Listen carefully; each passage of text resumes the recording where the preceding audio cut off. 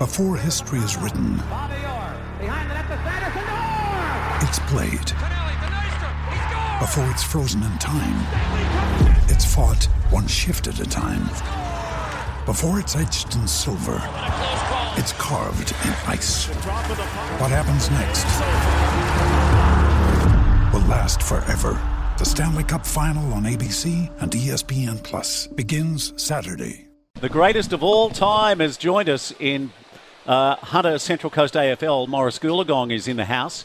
Over 1,300 goals in his stellar career. Did he get the same response as Buddy Franklin did that day at the SCG? I would imagine the day he kicked 1,000 goals, mate, they would have come running from anywhere and everywhere. Yeah, well, Maurice, where did you kick the 1,300th and what was the reaction like? Mate, I kicked it at Terrigal out at Hilton Moore Oval. There was over 300 people there. First time the Black Diamond League's had over 300 people at a game, I think. So. Yeah. But, as I said, people come from far and wide because they knew I was going to kick it. Because the week before, I actually kicked 14 goals and they got dragged. They pulled you off? Pulled me off the last quarter and said, let's make something out of this and let's get the media involved. That's funny, isn't it? He's 1,285 goals and he's one goal away with a quarter to go. They go, get off! Get off! Yeah, we can milk this for all it's worth. Correct. And get Steve-O on the case with NBN TV. Exactly. It's great to see you, mate. But there's a lot we can talk about. We're on Darkinjung land. We pay our respects to their elders past, present and emerging on this Indigenous round in the NRL and also the AFL. Hey, next week we're going to be live at the home of the Killarney Vale Bombers. And Maurice Goolagong, can you believe, for the first time in about a decade, they knocked off the juggernaut that is Terrigal Avoca 62. 9 goals, 8, 62 to 7, 6, 48. So Corey Shackleton has got the Bombers humming in 2022. That's awesome, mate. Yeah, no, it's good to see the it's starting to level out the playing field on the Central Coast. The last few years it's been pretty much two-sided sort of thing with Terrigal and Newcastle City, and so it's good to see that it's starting to pan down on a level playing field. And you saw Terrigal, the reigning premiers, take on Cardiff a couple of weeks ago. That was their first loss in years. Is that correct? Yeah, that's right. Yeah, went up, had the weekend off, and went for a drive up the freeway and watched Cardiff play Terrigal Avoca, and it's the first time they've lost since 2019. I'm pretty sure. So. So there were 2 years I think they were undefeated. So, it was a bit of a wake-up call for them. And, I think they're getting back onto the paddock, or if they can get back onto the paddock, because Hilton Moore's a bit drenched at the moment. So that's one of the struggles that Terrigal's got at the moment with, no training facilities. So it's a bit hard. Maurice, I wanted to ask you a question because quite often I've spoken to my family about my pathway in AFL and how nowadays you'd be identified immediately. Do you feel the same, like... If you were coming through now, do you feel like you'd be snabbled up, you'd be on a high-performance pathway, and it'd just be a stepping stone in a matter of time before you're playing at the highest level? Yeah, 100%. The way the game's going now, the way it's evolving, it's a lot quicker, obviously. When I played, I think I got electric shock when I left the square sort of thing. So, no, the way the game's going now, it's evolving very quickly, so I'd have to adapt, obviously, to the different situations and... But yeah, that's something that I would have, done pretty well. Oh, he would have made his great attributes. I told you a moment ago, was speed off the mark. So over the first 20, he was blistering, but a beautiful left foot kick, so he could bang it home from anywhere. And he was a real dead-eye dick. And hands like glue. Glue on those fingers. Maurice, I want to touch about the fact that you're a proud Indigenous man. We've seen over the last couple of weeks, the AFL last week, they had their Indigenous round. Yep. And this week, it's the NRL's turn. I think it's probably, for mine, both of the games do an absolutely brilliant job of recognising and acknowledging the traditional owners of the land and the Indigenous players and what they've contributed to the game. And what they've contributed to our nation, to be honest with you. Yep. It is. How does that make you feel as an Indigenous man watching the way these two, there's no doubt the two biggest sporting codes in Australia. Hey, Butts, you've left him about 20 seconds to answer the question. Yeah, that's all right, mate. No, but it's it is. It's good to see. The whole NRL and the AFL how open they are about Aboriginal people in the game, and loving, what we represent, as you say, First Nation people.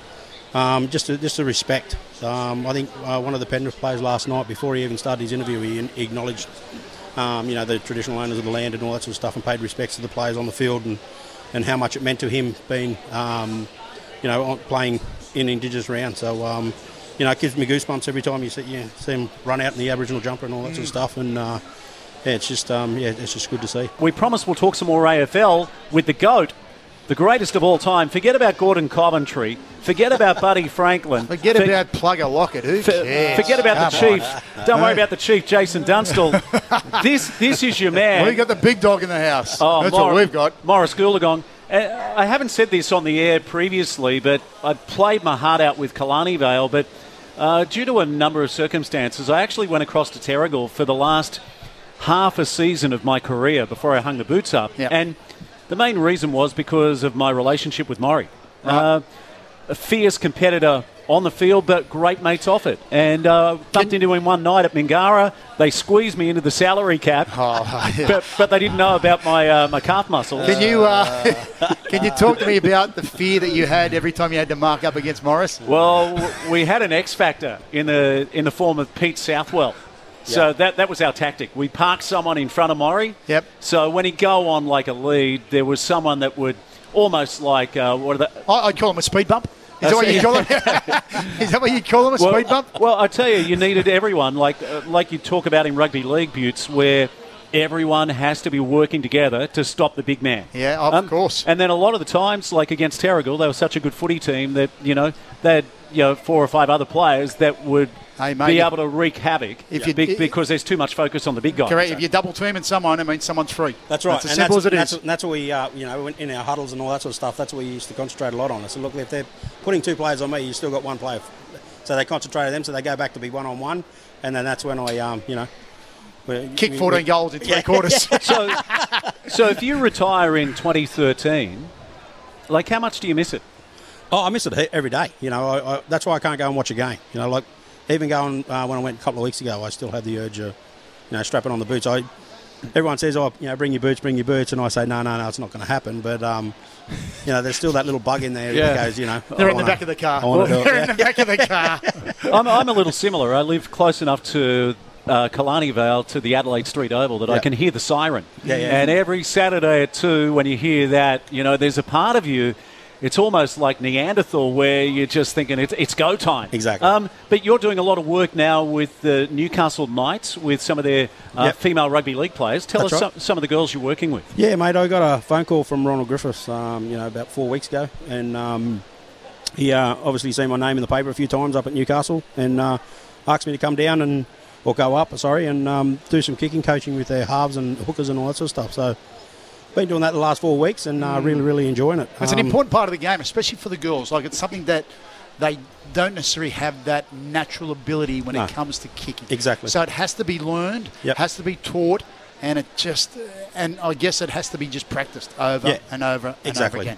Yeah, well, I've actually doing a lot of stuff with the hooker, and she comes to training early, and she actually come up to me the other day and she said, mate, you've really helped me with my kicking style and different techniques that you've taught us.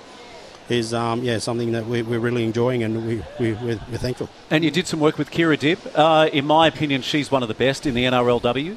Yeah, mate. Yeah, did some with Kira Dibb. I've even done some with Hannah Southwell as well. So there's a few other girls there as well. So I'm really enjoying my time up there. So it's good. Hey, Maury, I want to ask you about the Sydney Swans Guernseys and the Giants Guernseys. But speaking of GWS, Mark McVeigh. He got his win. Yeah, we sent him a text last week and wished him all the best. And fantastic win against the West Coast Eagles.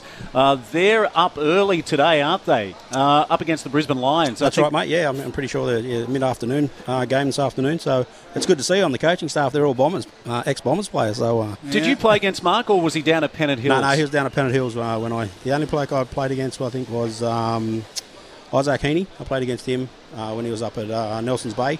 And Daniel Lloyd, I think, come towards the end of my career as well. So yeah, what a great career Isaac Heaney's having, and Daniel Lloyd was plucked straight out of this local footy league.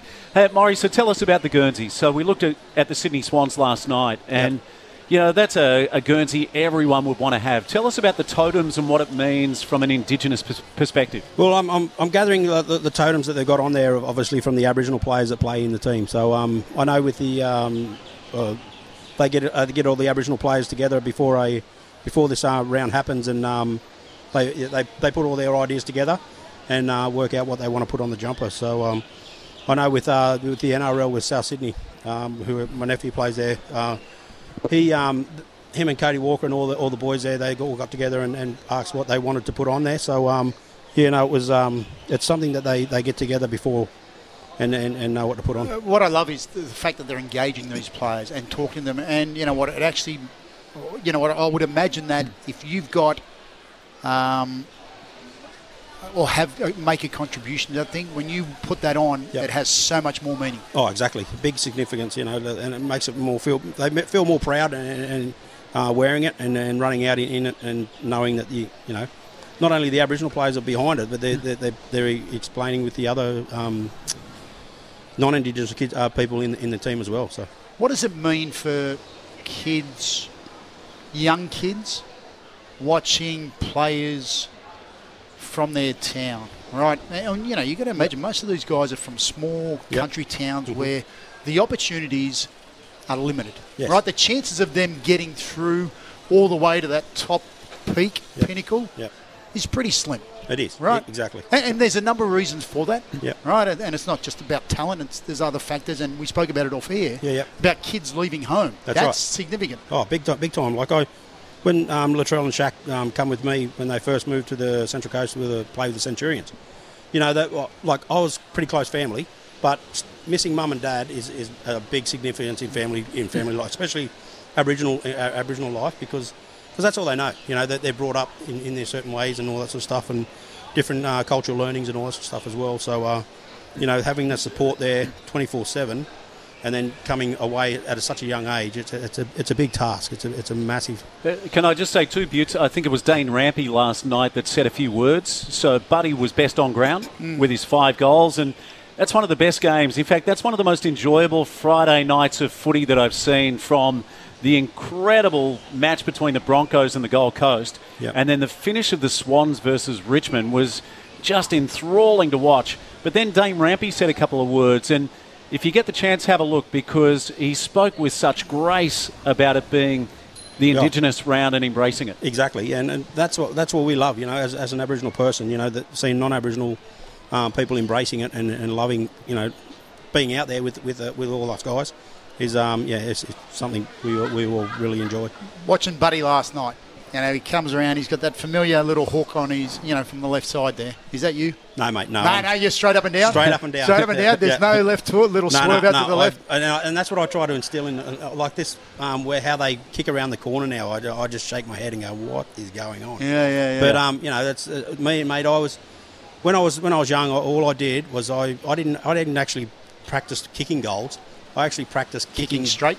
Kicking the sticks. Yeah. So I'd aim for the point post. Once I get that, I go for the goal post, then the point post. Yep. And work my way around. That's how I got my accuracy. Yeah. And that's what I've been. That's what I try. Everywhere I go, and that's what I tell the young boys. That's how I started. So. Yeah, I tell you, he had a bit of swagger though. Oh, he had that. No doubt. He had what all the great athletes have got, and he created time and space for himself. And at times, look at the size of him. At times, he could be an absolute wrecking ball. Mate, if you're kicking 100 goals a season in 4 years, and you're kicking 1,300 goals across 11 seasons, whatever it is, you can have some swag. You can have all the swagger you want, my friend. Probably in a lot of ways, he did play it. Would you say you did play a lot like the Chief, Jason Dunstall? So pretty much, yeah. Him and Lockett, I suppose you could say as well.